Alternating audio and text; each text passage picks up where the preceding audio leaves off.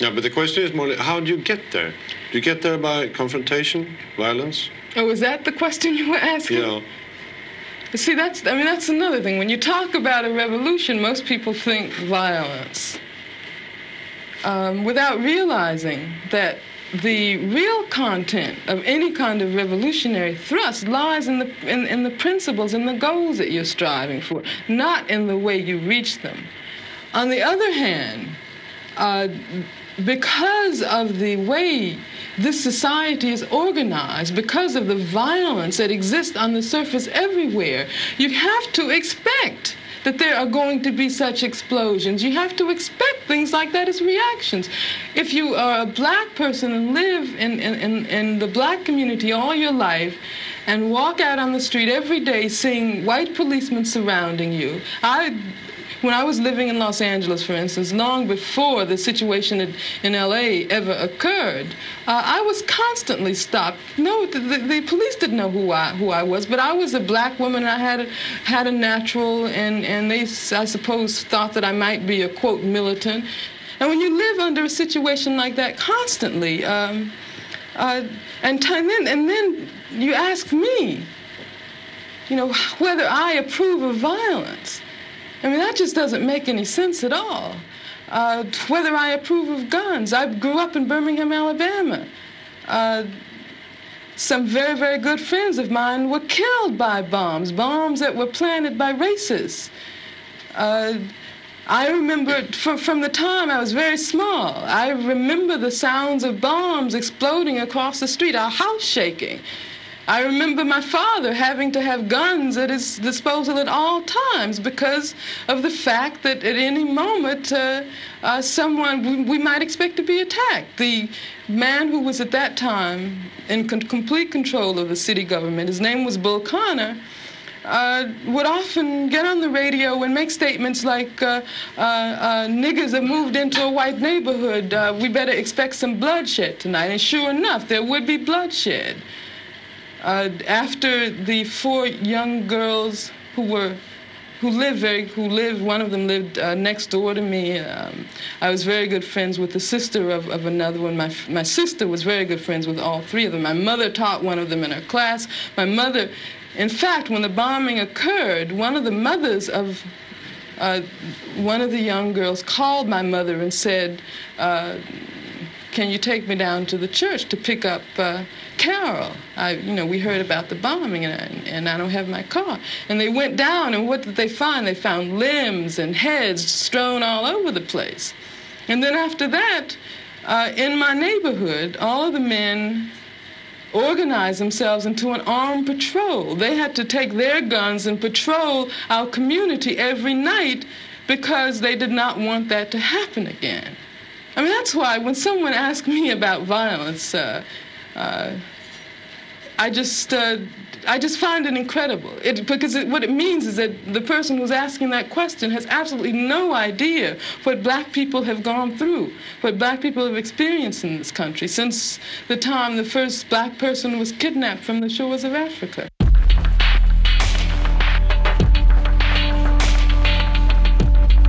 Jesus uttered these words 2,000 years ago. How are they going to beat ISIS? I don't think it's going to happen. But he has these bizarre ideas about what Christianity stands for and what it means. Atomic bombs and the second coming of Jesus Christ. And when he does, you will no longer be a homosexual, but you will be a heterosexual. And that's what it means to be white. To say that you're standing on your own ground and standing on somebody else's, and then mystify the whole process. This is Profane Faith, a podcast that engages faith on the margins.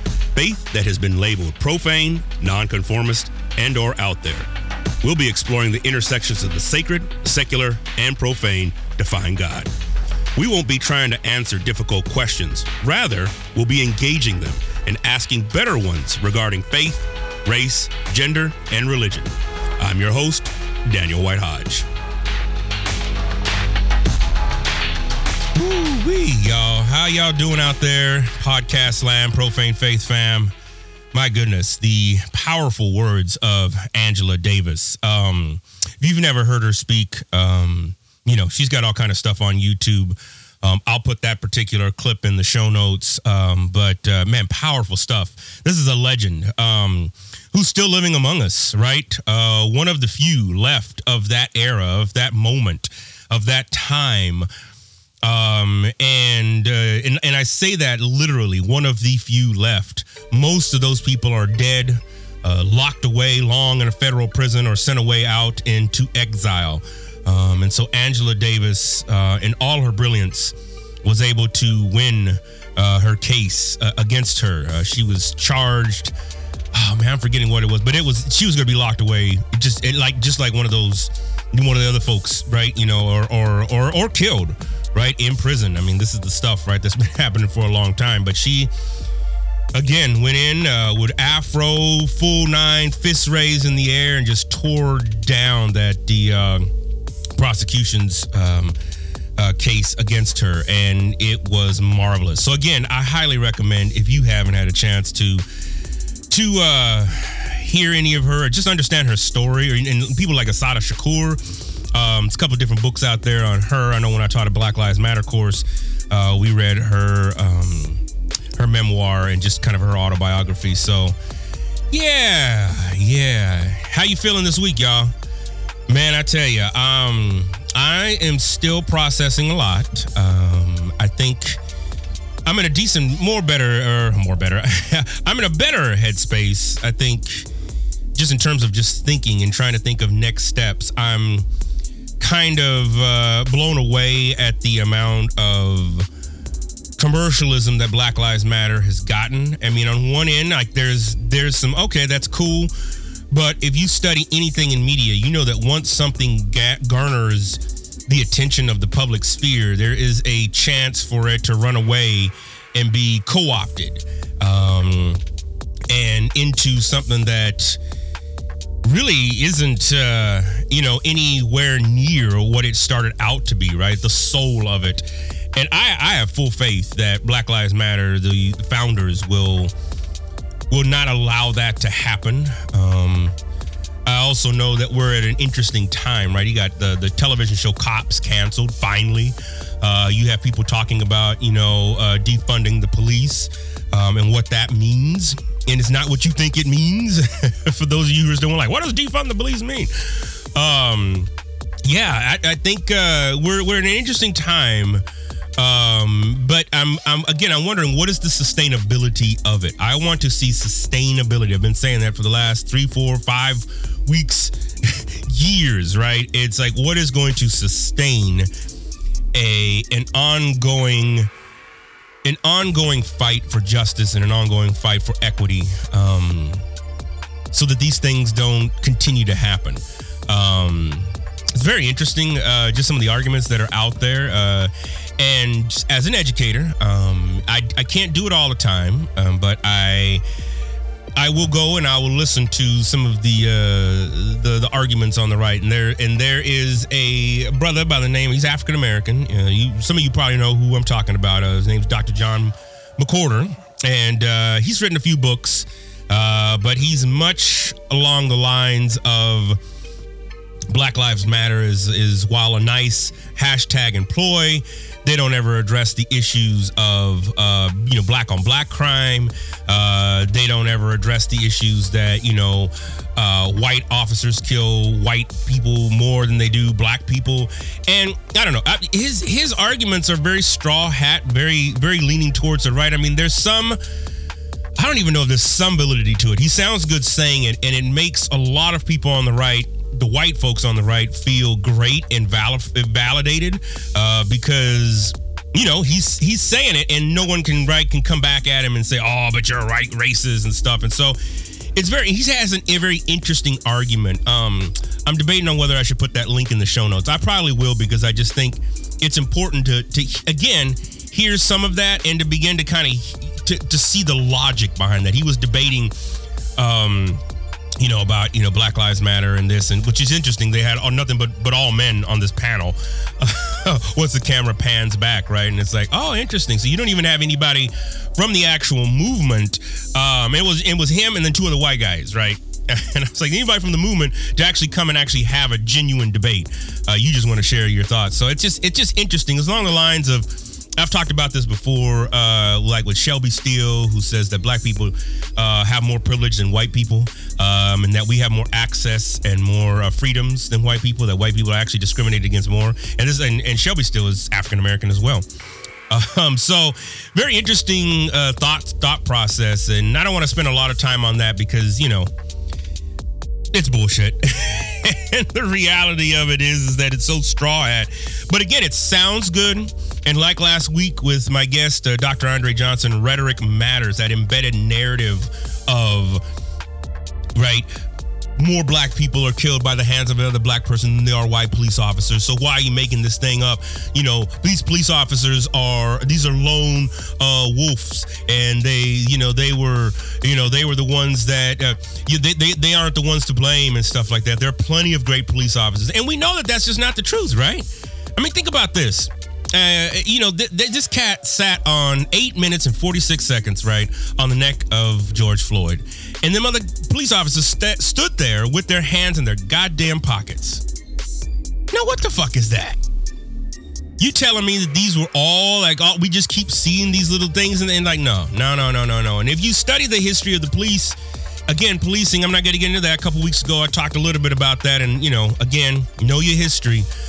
You will know that when a police officer tries to do something right, they are met with a severe backlash. So it's difficult for me to just sit there and be like, oh yeah, it's just a handful of officers. No. There is some shit that runs deep, and I think it's high time we start to have those conversations and actually put shit into place. That makes change. And the problem with it is that Christian theology has been so wrapped up, at least for the last 90 years, with law enforcement and this notion of, being a good man is protecting your family. And that's tied, of course, into law and order. And, these areas here, again, they're an ideological structure that is really distant from anything that Jesus really talked about. And it's very interesting just to see how twisted Jesus gets when Jesus gets into other people's hands. So anyways, I won't spend a lot of time on that. My guest this week is amazing, Esperanza Gene. She's been on the show before.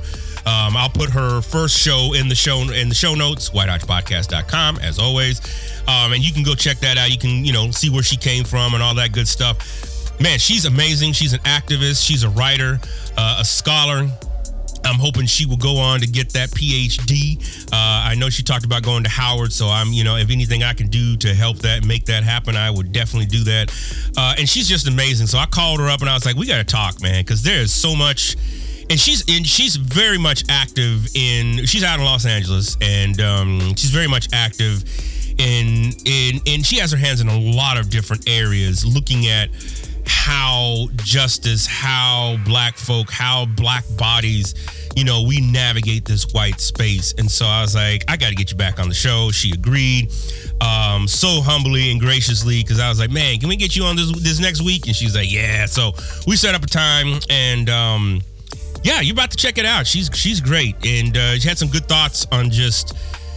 Again, man, I'm still reeling just from the fact that, you have Trump. And now this week, I think you had the general, right? The one of the generals, I think, I'm forgetting from which branch, he was, he came out publicly and apologized and was like, well, I'm sorry, I shouldn't have done that. And I'm just like, dude, whatever, man. Like, fucking do the right thing.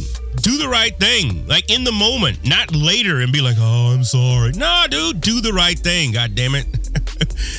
Oh my gosh. So, there's so much going on just with that picture of Trump. I think the message that it sends, the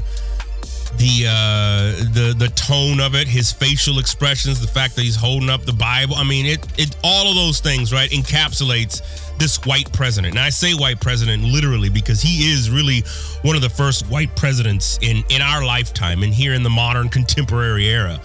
I think what I think is interesting though is that well, he says this coronavirus is, made up and, we should all start opening up the country. He does have a clause. Did y'all catch that too? There's a clause. This came out in the New York Times, I think 2 days ago, about how if you go to one of his rallies, right, and if you catch coronavirus, you have to sign something that says you're not going to sue them. So if it wasn't real, why the hell would you even have something like that? Oh, man, what a dumbass. I tell you, we're in the hands of dumbasses and racists and bigots right now, and that is very alarming and concerning. And please, I've said this over and over and over again, don't think that, if Uncle Biden wins in November, things are going to be that much better, because they're not. They're not. If anything, it will put us into more of a position for, uprisings on the right, and this notion of what we, are calling kind of the third wave of, the second Civil War stuff, man. I hope it doesn't, but at the same time, I'm just like, man, I don't know what to tell you, because we're reaching a point, right, where people are dug in, and that's interesting. But we'll cover that on another podcast. This week, Esperanza breaks some good stuff down, and she's just amazing in general. So enjoy this conversation. Stay safe, y'all. Keep the mask going. I see people out there thinking Corona's like done, right?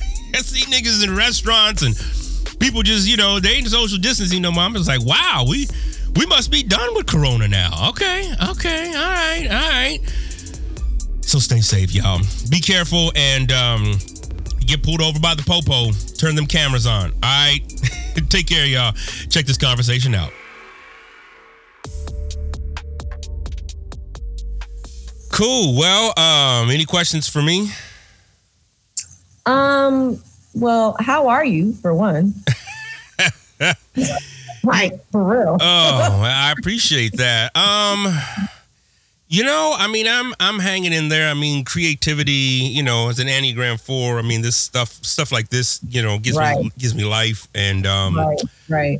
Working on my yard where you can see almost instantaneous results is good. I haven't been in last few days. It's kind of been raining and storming, but we've been, doing like family walks and whatnot. So that's one good thing of this whole pandemic thing, like, just getting out and walking. But, I think it's just feeling a deep sense of loss and hurt and hopelessness. I'm glad that there's all these things that are happening, but I was also part of a large movement in '92 after the uprisings, and so I'm holding my breath with some hope of like, okay, that's good. I'm glad. I just hope that BLM and all this doesn't turn into some corporate slogan that then somehow gets co-opted. You know what I'm saying? Yeah, that's another layer of the fight that we have right now. Absolutely. Is, a lot of their tactics have changed from just blatantly opposing BLM to now trying to co-opt it. And it's disgusting. So, yeah, we have to fight that. We just do. Yeah, no. And I do think the leaders of BLM are so deeply rooted in the core of what they're trying to accomplish. I think them women gonna get them hell. Like, they're not gonna let that happen. Yeah, no, absolutely, and and that's for me is the hope. That for me is what I take hope in, and that it's exactly that. There's them folks who are running it, and they are right. They're a different generation, and so I couldn't see them, selling out because somebody says, "Hey, here's $5 million if you just do." Right. So, but yeah, I appreciate you asking that question. Yeah, I've been, like I said, we've been hanging in there. I think it's a family. We go back and forth. My daughter shows trauma in different ways, and that was part of it just on Monday. It's just like trying to deal with her, and then I had a couple of other conversations, and then it's like, there's still stuff with work that's going on, and white folks, they just don't, especially in a school like North Park, they just don't get it. It's like, I had last week I had 3 requests, like, hey, can you share a little bit at this next meeting, and can you do this? I was like, no, I'm not. Absolutely not. Like, this is first of all, it's never really okay to ask that. Like, even when people ask, for us to share, it needs to be done with so many disclaimers. Like they need to treat it so lightly and like, hey, completely understand if you don't want to. This is emotional labor, blah, blah. Like you need to give there's a liturgy, okay, that you need to do before you just jump up asking in general. But especially right now, like get out of here. Are y'all crazy? Oh my goodness. Ooh, child. Right. Exactly. Welcome back to the show officially. Thank you. Yes. I always enjoy being here and I'm always happy when you invite me. So cool. Excellent. Well, what's been going on? I mean, just you want to just talk about just what you've been up to. I mean, since we had the last podcast, we talked about, birth to now, but now that we've covered those areas, I mean, what are some of the areas and what are some of the things that you doing, what you're up to? Now you're graduated now. You're done with Fuller, right? I have not graduated. There are some interesting things going on in my student relationship with Fuller. Okay. And I'll be more public about it in the near future. It's all good. But yeah, they still a mess, man. They just, just no act right. None. just I have to laugh because it's just so obnoxiously infuriating that, man, wow. But anyway, however, yes, I am much further along in my program. Only have barely a handful of classes left, etc. But I actually have my eyes set on shifting into ethnic studies, or if I focus more so within sociology, the only place that I want to study sociology is at Howard because I refuse to do sociology at a white institution. All right, come on. So, so that's what I'm looking at in terms of doctoral work. Good. Which I'm very excited about. But of course, going to give myself a break before I jump directly into that. But yeah, I mean, when it comes to what I've been up to, a lot of what I've been up to has been fighting with Fuller to be treated like a decent human being as a student. And that goes beyond the collective organizing work that I've been involved in when it comes to issues and concerns and discrimination towards Black students, faculty, and staff. Aside from that, just like on a personal level of things specifically happening to me, the last, year and change has, for the most part, involved that. And aside from that, worked on a few different projects. Are you familiar with, I'm sure you do know, especially if you know Flow, Layup? I've heard of it. Yeah. Okay. Yeah. So I was one of the directors on the team for Layup last summer, which is the Los Angeles urban program for those who don't know, because I wasn't familiar with it not too long ago either. And so that was a really, really amazing experience, like being able to invest in the development of, yes, I'm young, but younger people who are still coming into adulthood, figuring things out when it comes to faith and when it comes to justice and when it comes to race. And it took a lot of energy, but it was so well worth it. Like I had a ball, really, it really felt very pastoral. It was very much so like I was discipling these groups of students who were looking to do, summer of missions, all that. And I'm like, oh, okay, that's cute, but this what we gonna unpack right here. And this is where you need to focus and where I need to challenge your thinking and et cetera. So, just seeing the growth over just a few weeks. I think it was it 6 or 8 weeks or something like that. For some people who were completely unaware, and most of these students that I worked with were the majority were of Asian American descent, but then there were also some African international students, as well as South Asian, and also African American. So yeah, that was a really, really great experience. I'm still connected to a good number of them on social media, and excited to see what they're doing. Let me see what else I've been up to. I don't remember. It's just so much life, you know what I mean? Yes. Oh, just so much stuff. Well, another great thing that happened last year is I had the opportunity to go to the Proctor conference. Oh, yeah. I love Proctor. Last February. Oh, my goodness. Yeah. Man, just so good and black and brilliant and bold and just about it. You know what I'm saying? Just like about the work.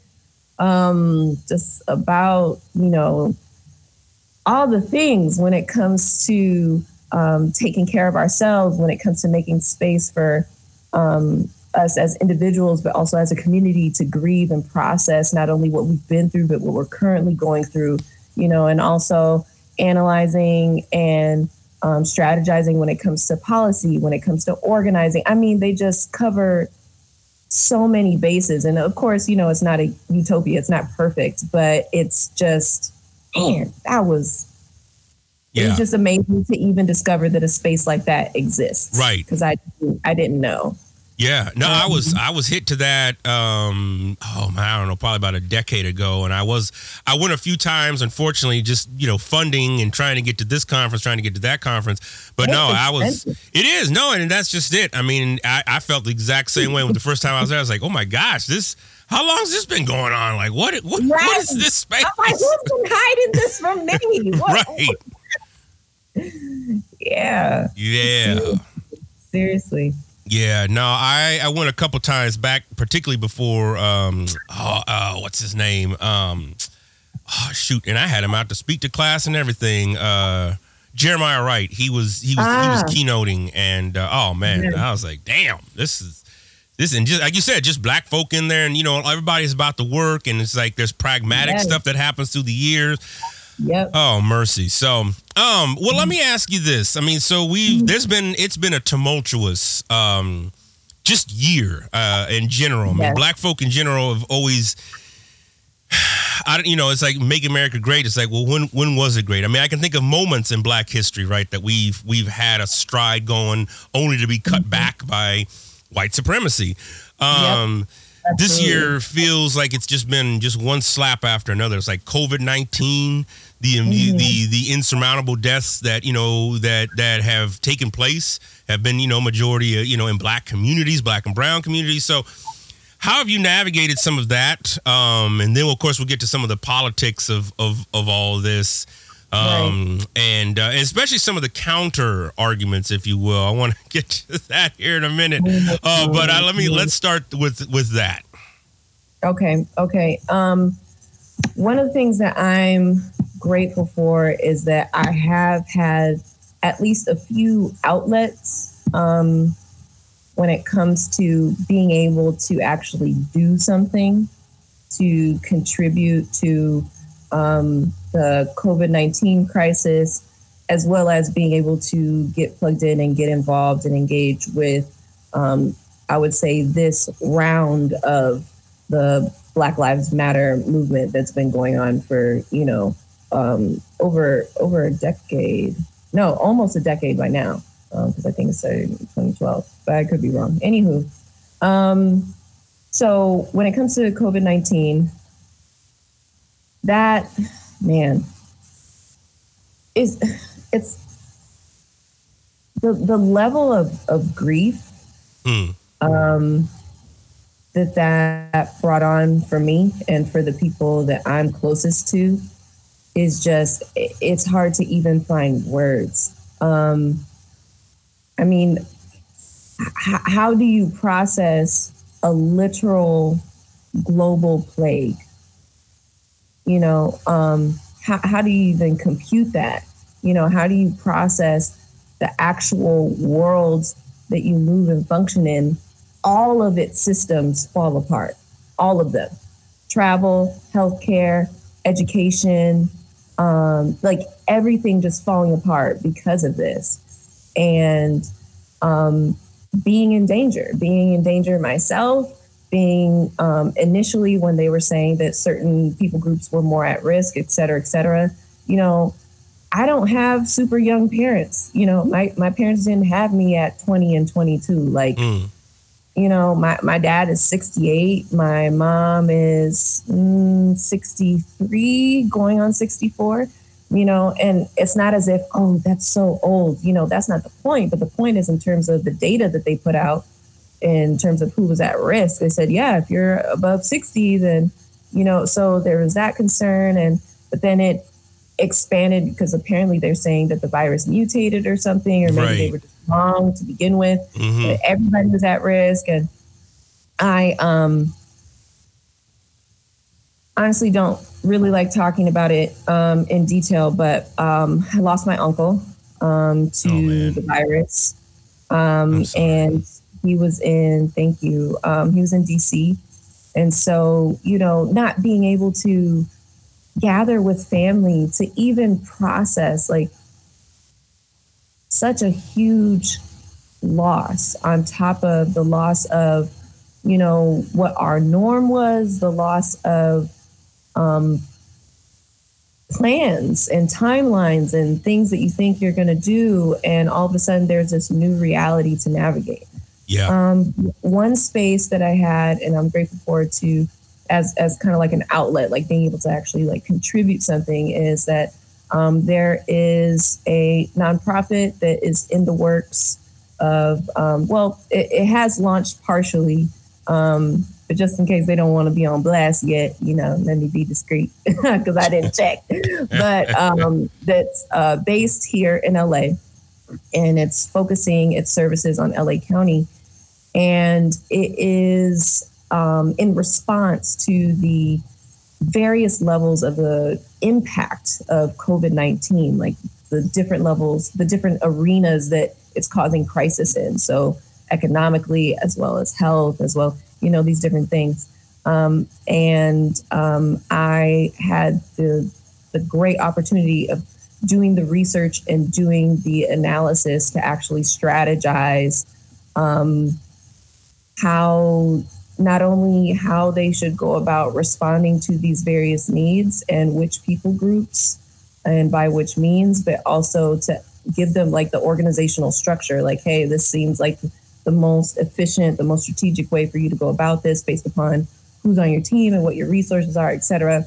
And I love that. Like that I had a field day with it. So it just felt good to do something really laying the foundation for a nonprofit, like laying down the structure and the process, the decision-making process, and different things that they need in order to, function the best way possible. Yeah. And hopefully we'll be working with them more in the future. But it's been quite a bit. My gosh, that is wow. I've had, I would say the majority of the students who have lost somebody that I've talked with, have been Black. I mean, and yep. it hits home. I'm just like, wow. I miss my grandmother. I mean, she passed away in 2009. I mean, but I'm really glad that she's not around to experience, to see, even to get any of this, because you're right. I mean, you can't attend, just like somebody's thing. Now let me ask you what your thoughts are on some of this. So I'm not sure if you're familiar with a guy named he's a professor, John McWhorter. No, I'm not. He's an interesting guy. He is kind of in the same line with Shelby Steele. Are you familiar with him? No. So Shelby Steele, Shelby Steele goes back to like the 80s and 90s. his argument, both of these cats are black. They're African American professors. And Shelby Steele's argument was that blacks have too much privilege, and that there is, the racism that is made up is conjured up in people's minds, and not a real thing, right?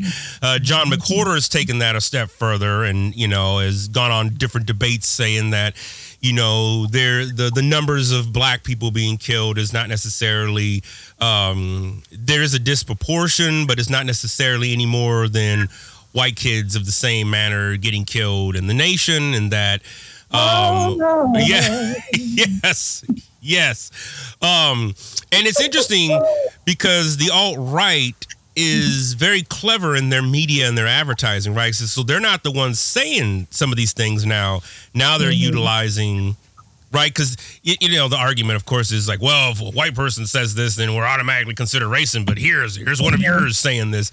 Have you encountered anything like this? And if you have, what have been your your thought processes, and how have you combated some of that? Or maybe you don't. I don't know. I mean, it's just I figured I'd bring it up because that John McWhorter's one of his videos popped up today on my YouTube feed and that's what it was talking. He was talking about. He was just talking about how the deaths that we see are blown up by the media, and that there really isn't a big problem, and that the media just blows it up because it's a black-white thing.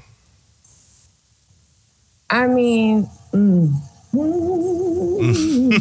I feel like I need to sing a Negro spiritual right now just to ground my soul. That's right. The depth of disgusting, sadistic ridiculousness that is, this entire genre of argument is just, child. Okay, let me gather myself so I can speak in understandable words. Okay, so I have definitely encountered this, and typically the approach I've been taking on social media since, several years ago, I would say somewhere between 6 to 8 years ago, I really stopped engaging in any form of argument on social media, unless it was something lighthearted, like about a TV show, or, something that's not consequential,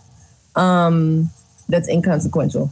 I stopped because social media shifted from being strictly social when it comes to the lighthearted sense of socializing, just the virtual form, to, what we're in now, where there's all these other layers where it's professional, it's business, it's political, it's like all these. And when I say political, I mean like politicians engaging these platforms to accomplish certain things, because the reality is every area of our lives is by default political, because policies impact every aspect of life. So that's a whole other conversation.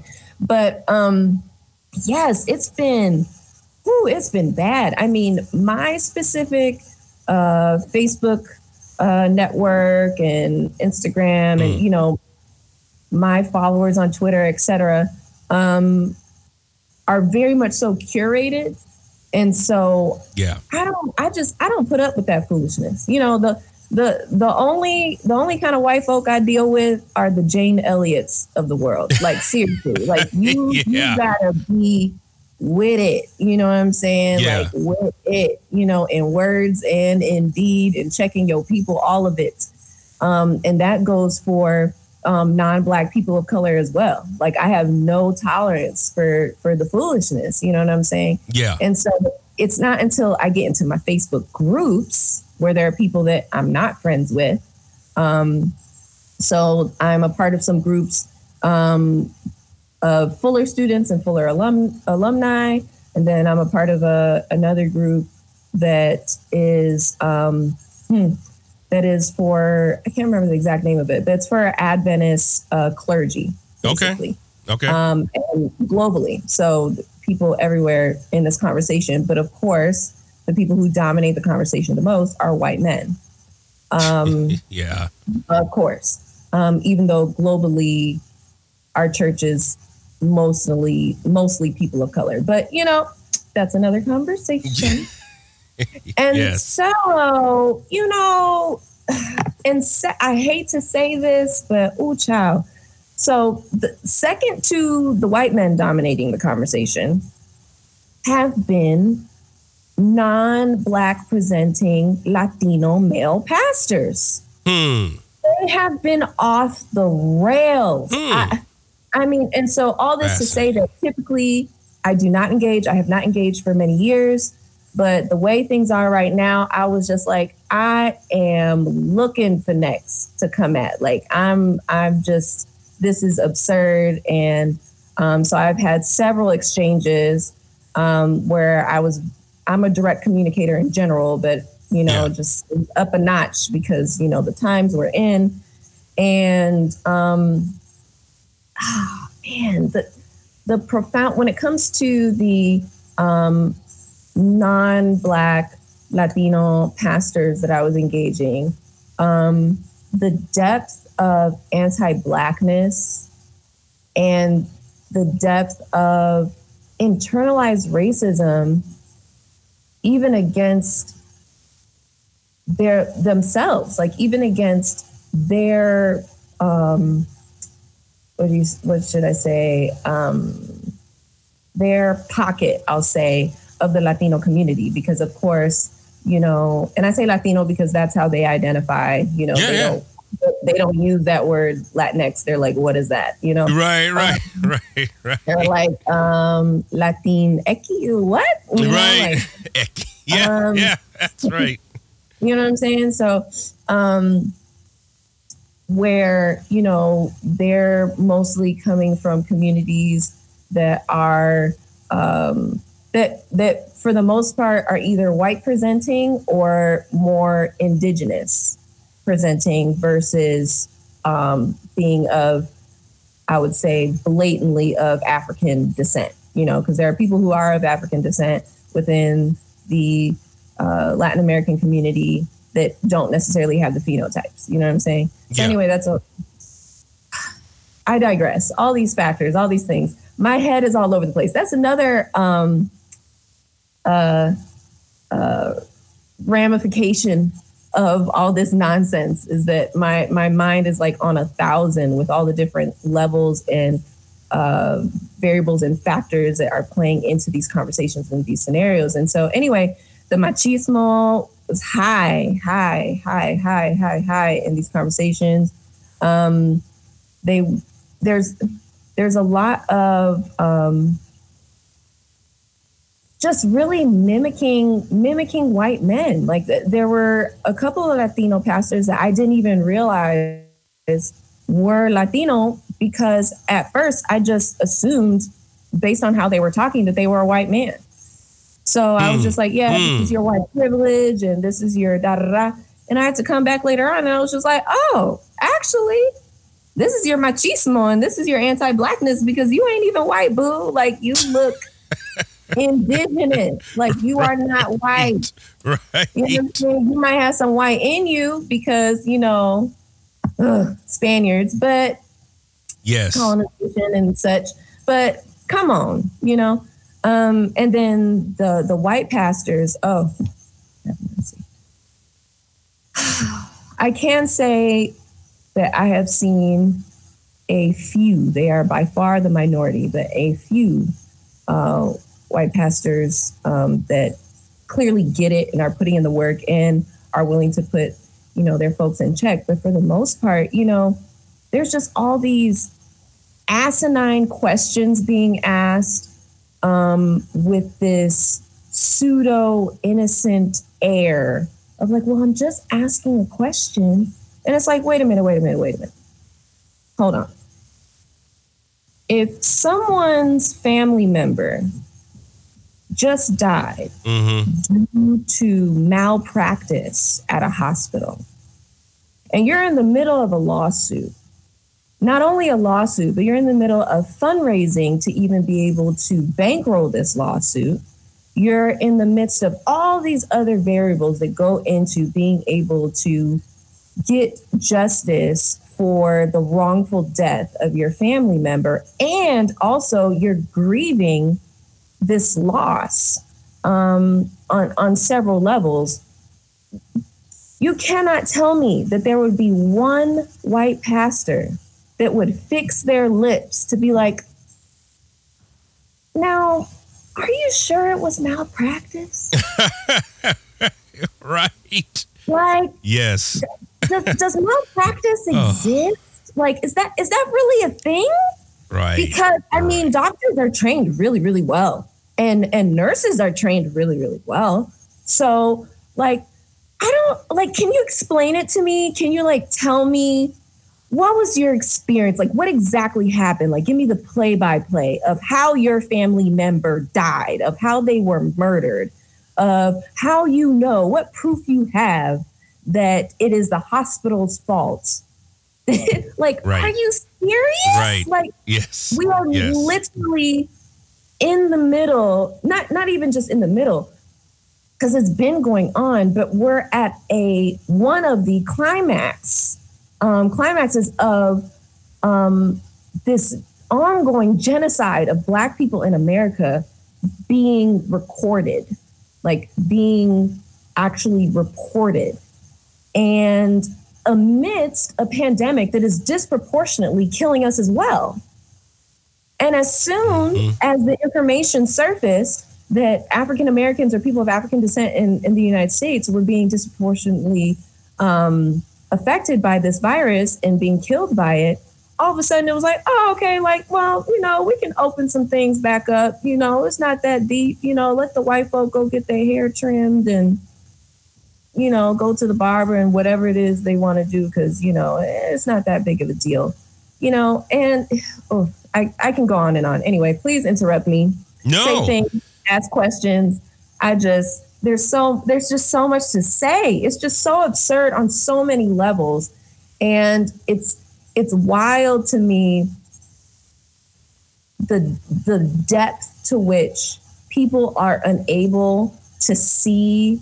And by people, I mean white people specifically, especially, and also non-Black people of color who have internalized their rhetoric against Black people, how they cannot see the depth of their callousness. Yeah.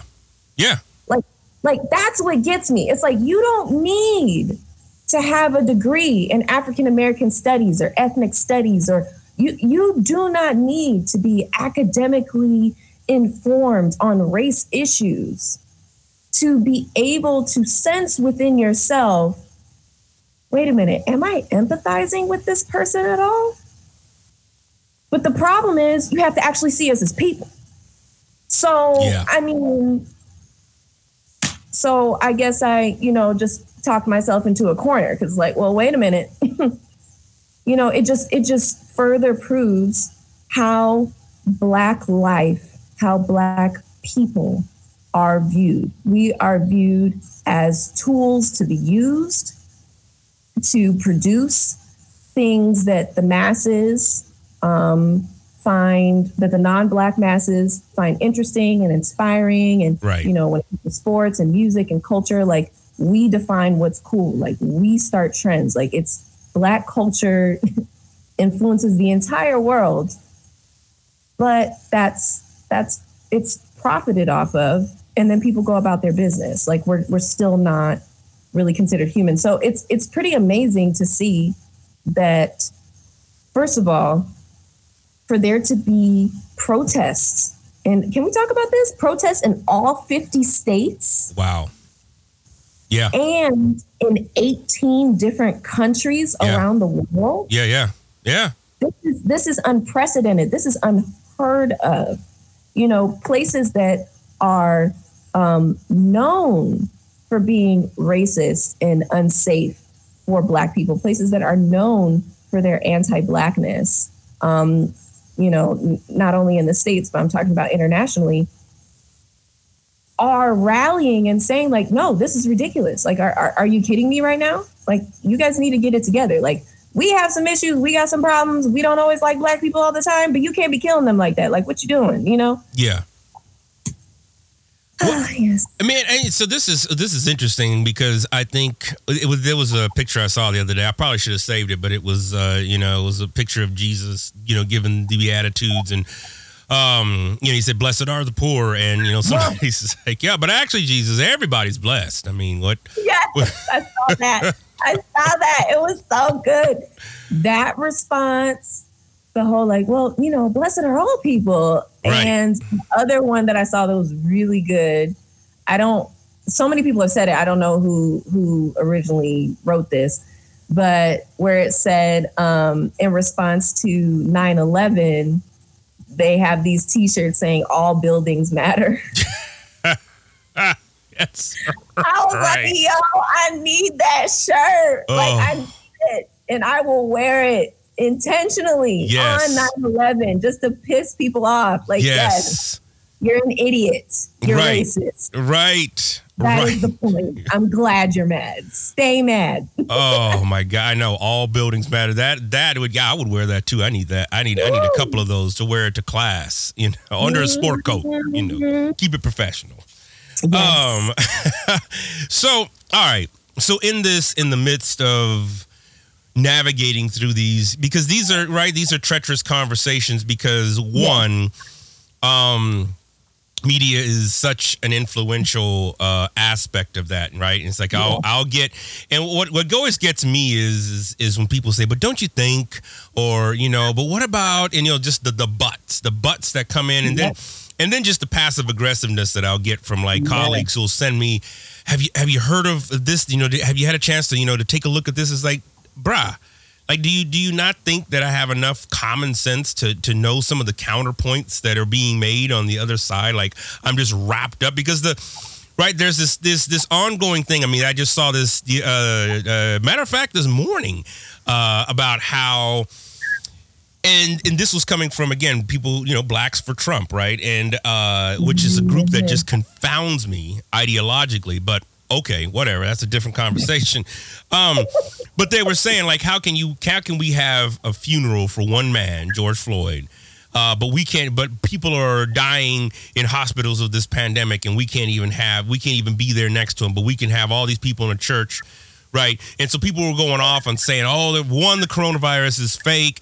We've been had, and two, why is one man important over all the other people who have died? And I was just like, again, it feels like folks just get swooped up into, because of their disdain, right, of Black progress. Mm-hmm. Absolutely. 1000%. What I've been seeing at an even more insidious level as of late, is the level of desperation. The level of desperation of white people and non-Black people of color who just so desperately want to prove that they're right. Yeah. That they so desperately want to prove that no, nothing's wrong. You guys are just crazy and overreacting. This is not a thing. And so they engage these conversations as if they're actually curious to learn. And, praise God for the few, the very few that actually do approach the conversation with curiosity. And obviously we're not talking about those people. If the shoe doesn't fit, don't put it on. If you're getting big mad about this, it's probably you. If you're not, then cool. You're fine. Just this hunger to satiate this turmoil they clearly have internally. Because if you were good and racist and anti-Black and at peace with yourself, you wouldn't be doing all of this. I'm not saying people wouldn't be violent and hostile and attacking. Absolutely. Of course, because that's just what's going to come out from those very poisonous seeds of racist and anti-Black beliefs. Of course, that's going to be the fruit of it. But what I'm talking about is the level of energy that is put into justifying. that's another level of something. Like there has to be some level of internal awareness that something is not right, and you're desperately trying to bury that awareness. And I think the exercise that I referenced her earlier, Jane Elliott, has done in so many different places, where she asks a room of white people to stand up if they want to be treated the way that Black Americans are treated in the US. And it's crickets. All these people are like, I don't see color. I don't know what you're talking about. There's no racism. Nah, nah, nah, nah, nah. Right. And then she presents this question and nobody moves, because guess what? Deep down, you are in turmoil with yourself. And as a person who's very spiritual, a person of faith, Christian, who does not prescribe to white Christianity, very clear. Jesus was black, is black, in heaven with a fro. Like, that's right. It's in the text. It's in the text. Yeah. So there's that. It should not be surprising to me, because this is demonic. Reverend Michael McBride. Yes. He preached, he might as well have preached. It wasn't a sermon. It was technically an academic presentation. But you can find it on YouTube. Google his name. He goes into this whole delineation of the depth of importance to overcome white supremacy from a spiritual faith perspective of this being demonic. It's a demon. Yes. And it's not a demon or demonic in the sense of, well, guys, remember that, this person in front of you is not the enemy.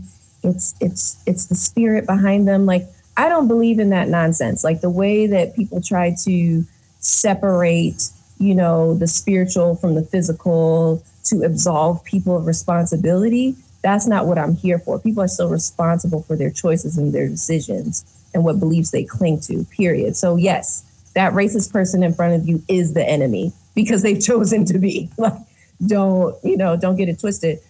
But it's so deep. I think that's really my point. It's so deep. It's so insidious on so many levels, on a spiritual level, on an emotional, on a psychological level. And the angst at which, and the lengths to which people will go to try to prove their point of, racism isn't real and this isn't a big deal, just speaks to their internal distress, and that they actually do have a conscience that is speaking to them that they're trying to shut down. Yes. What?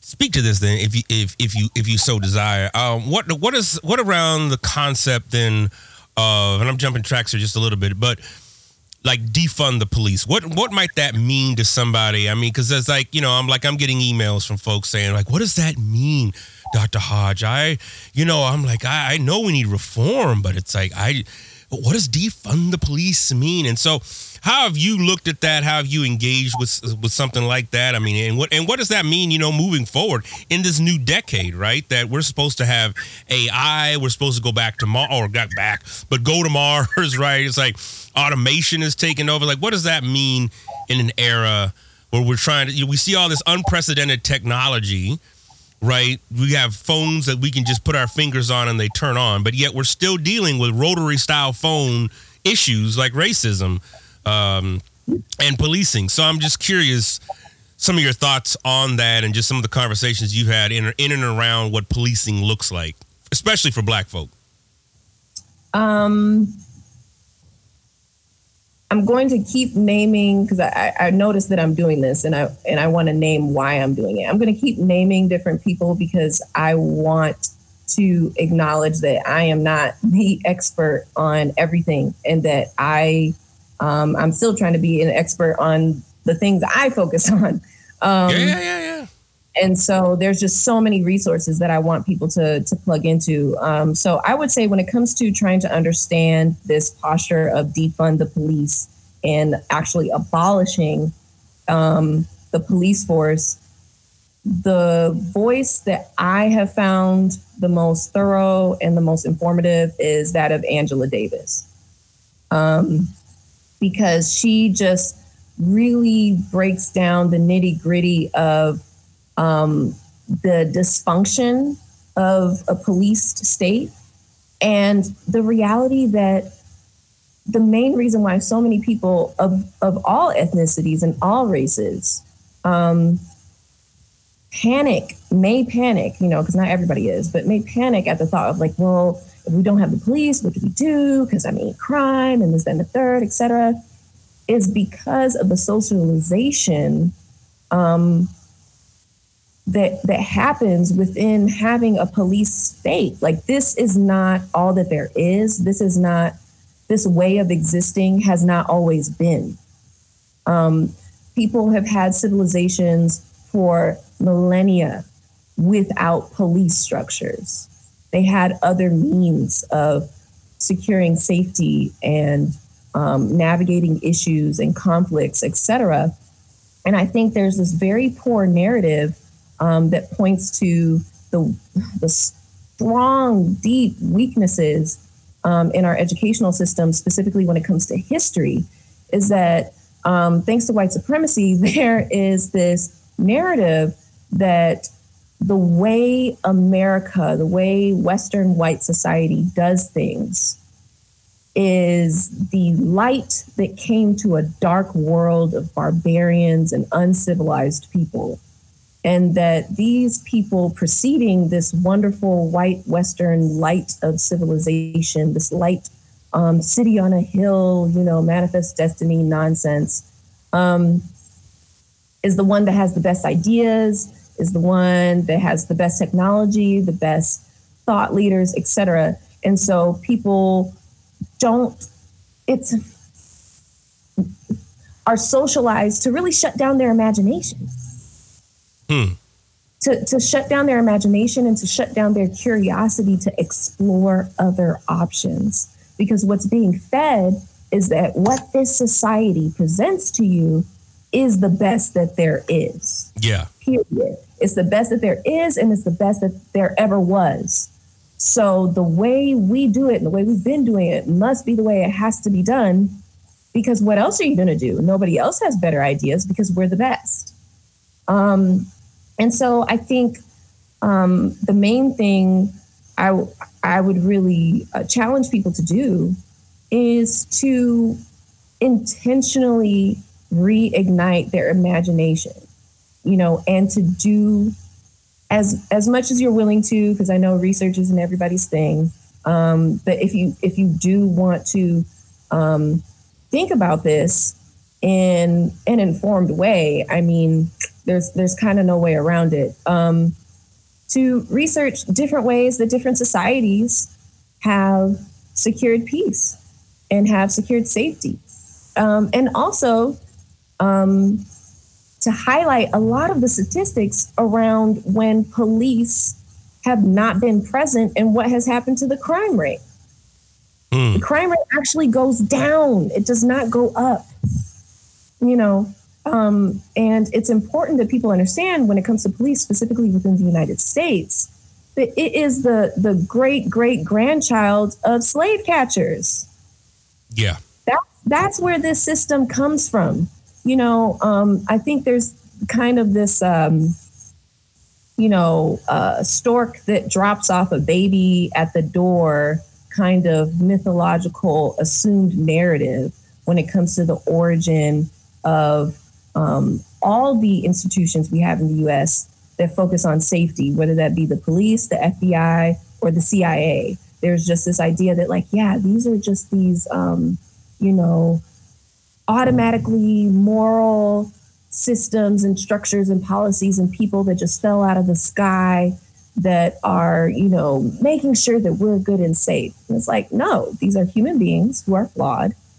And these are systems that were created by not only human beings that are just flawed in the general sense, but human beings who are racist and who do not view all people as human beings.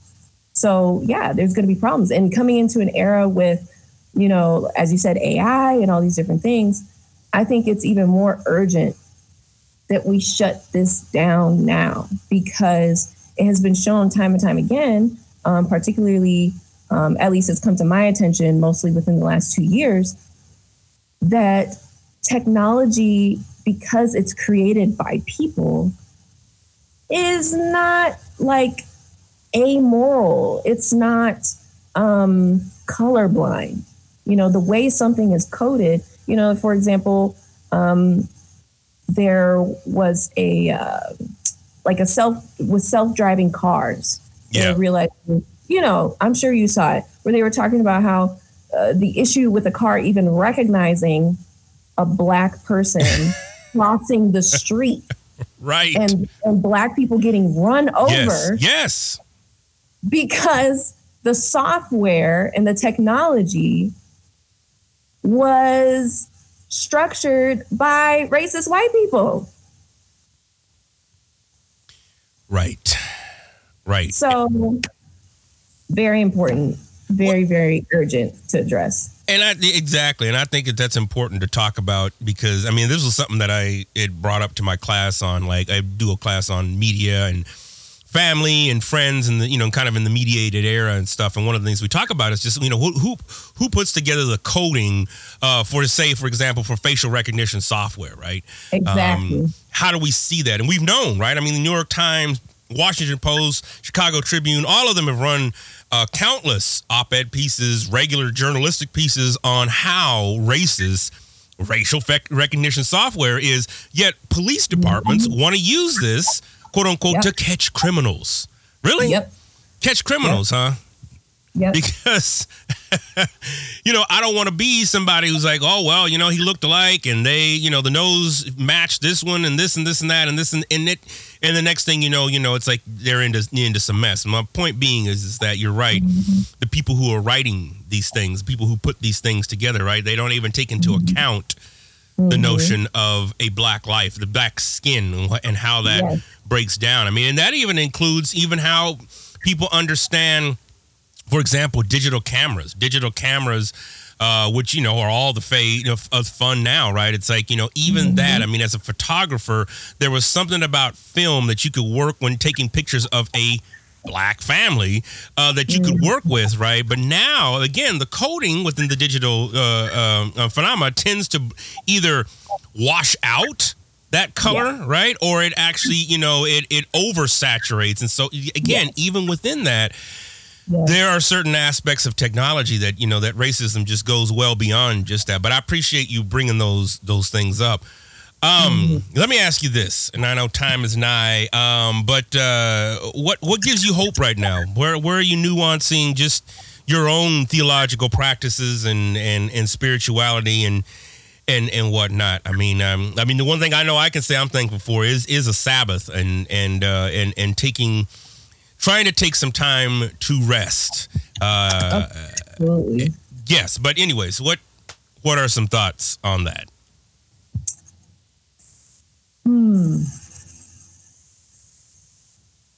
That's a very good question. I don't want to give a trite answer. I'm with you, yeah. Where do I get my hope? I think right now, what's fueling my hope is a combination of what I'm observing in the present in light of the testimonies of our predecessors and our ancestors who, I mean, phenomenal doesn't even begin to describe the quality of work that they put into our liberation and our freedom. Just the foundation that has been built generation after generation towards this end, towards this goal. That honestly fills me back up on days when it's just like, man, this is just nonstop, nonstop, especially when, within a month, we are grieving. I lost count. How many Black people have been murdered by not only just police, but also white civilians who believe it is their right, to kill Black people at any point in time, have been murdered just within a month. It was like 1 week, Ahmaud. And then the next second, Breonna. And then before both of them, it was Sean Reed. And then after Breonna, it was George. And then after George, it was just like this explosion. Right. It was just this explosion of so many Black people in so many different places being killed. I can't even keep track of the names anymore. Right.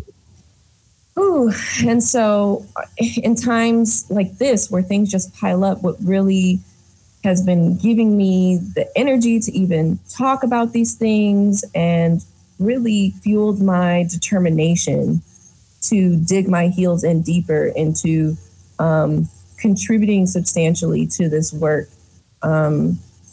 with just all the gifts and skill sets that I have and training I have, is going back to the words of James Baldwin, of Toni Morrison, of King, of Malcolm X, of these different voices that were just, they were, to the white audience, they were unhinged. But to us, they were just a clear note, just a clear note. There's no hesitation. There's no pause. There was no swallowing of, some of the delivery. It was just, no, this is what it is. And to really honestly meditate on the strength it must have taken and the resilience it must have taken and the level of communal support, because none of these people stood alone. Most of them were friends with each other and, or had other networks of friends and et cetera, because there's just no way to do this by yourself, period. To really meditate on what it must have taken to keep going and to do the kind of work that they were doing, and just making this internal commitment within myself to honor what they've done by doing everything I can do. Yeah. To not allow all of this turmoil and chaos and this genocide and just the insidious racist system that we're in overtake me to a point that I become immobile, that I become disengaged. Because that's definitely a go-to of mine. Like, I can shut down easy. If I hit a certain point where I think that, no, I'm tapped out, I need to just go reboot and be by myself. Everybody leave me alone, And there's a healthy version of that, but I'm just saying I don't want any of this to take me out of the game. Yeah. Because my ancestors and my predecessors have done far too much and have set the table too well for me to not build on that. And we have elders that are still alive, like Angela Davis and many others, who are still putting in the work and, are well into their 70s and, like, they've been doing this thing for decades. Yeah. And they're not giving in. And then the other piece in terms of what I'm seeing presently, the level to which people are coming into consciousness, especially racial consciousness, is encouraging. Are people messing up? Folks fumbling around, making mistakes? Sure. but so many more people are actually present in the arena of dealing with this at all. That in and of itself is encouraging. And then ultimately, what gives confidence to my hope is that, you know, I just love that Jesus is black. You know what I'm saying? Like, Yes. Jesus is so black, and not just Jesus is so black, but, you know, the fact that God chose to not just live as any human being or any person. You know, he didn't come as, you know, some rich, you know, sheltered, catered to, whatever. Like, you know, came poor, you know, crazy family dynamics, immigrant, refugee, black man that was wrongfully murdered by the state, specifically. You know, like that is who he is. You know, that just emboldens me further. Like, you know, folks out here acting a fool, but the God, the God that is in heaven, the God that made the heavens and the earth and made all of us, and this is coming for you. So get ready. Like, get ready, you know? Yes. So yeah, that's where I'm coming from. No, I appreciate that. That's real. That's deep. And I asked that particularly because, you know, it is easy, I think, and I'm glad that, you know, self-care has been much more put on, you know, on the front than, you know, because it's easy just to get caught up. I was taught to just keep going. And then, you know, your body gives out. You're right. It's like you at some point, and now that I ain't a spring chicken anymore, it's like, man, shoot, it's like I got to keep a bottle of Advil next to me. So it's like, well, if that's the case, like, how do you listen to some of the folks who, like you said, the ancestors. I mean, think about Angela Davis. I mean, what she's seen and what she's had to go through and what she's lived through. Oh my gosh. Woo. I mean, I can't even imagine it. And so, man, when you said that, I was like, wow, that's the truth. That's the truth, man. And, you know, and for better or for worse, Jesse Jackson as well. I mean, that brother is, you know, and you know, I mean, he was there with King as a young cat himself. So absolutely. There are several. Jesse Jackson is another. You know, man, there's just so many names, and it's like a traffic jam in my head. But yeah, you're absolutely right. And this is something when you're talking about like the prevalence of not just the resources of self-care and mental health. That is expanding. It needs to expand more, but it's, you know, the best it's ever been. But also the cultural shift and this even being a conversation. Yes. Because this is definitely a resource and a tool that our predecessors did not have. Yeah. We had none of this. The closest that they had was the just the very communal way that Black people take care of each other in general. Like they had that. Yeah. You know, they had that network. And then those of particular faiths, you know, like X had the Muslim community. And then, you know, several others were in the Black church, you know. So they were in these different Black spaces of faith to really bolster them and hold them up. But they ain't had none of this, you know, but we do. So yeah, that's something else to be grateful for and to optimize. Yeah, absolutely. No, absolutely. Oh my gosh. Well, I thank you for taking the time out and what you're doing. Where can folks find you? What's next for you? What's next on your agenda, and you know where you beating the path next? Okay. Well, you can find me on Twitter and Instagram. I use Twitter the most, but I'm starting to use Instagram more. But the handle for both of those is Bravely With. So Brave, L-Y, With. And you'll see my name there, Esperanza Gene. What's next? I have a couple of projects in the works that I can't announce just yet, but I encourage you to follow me on those platforms so that very soon, probably in the next week or so, when I do announce these things, you'll be able to be like plugged right into what I'm doing. But I'm very, very excited about the work that I'm being supported to do.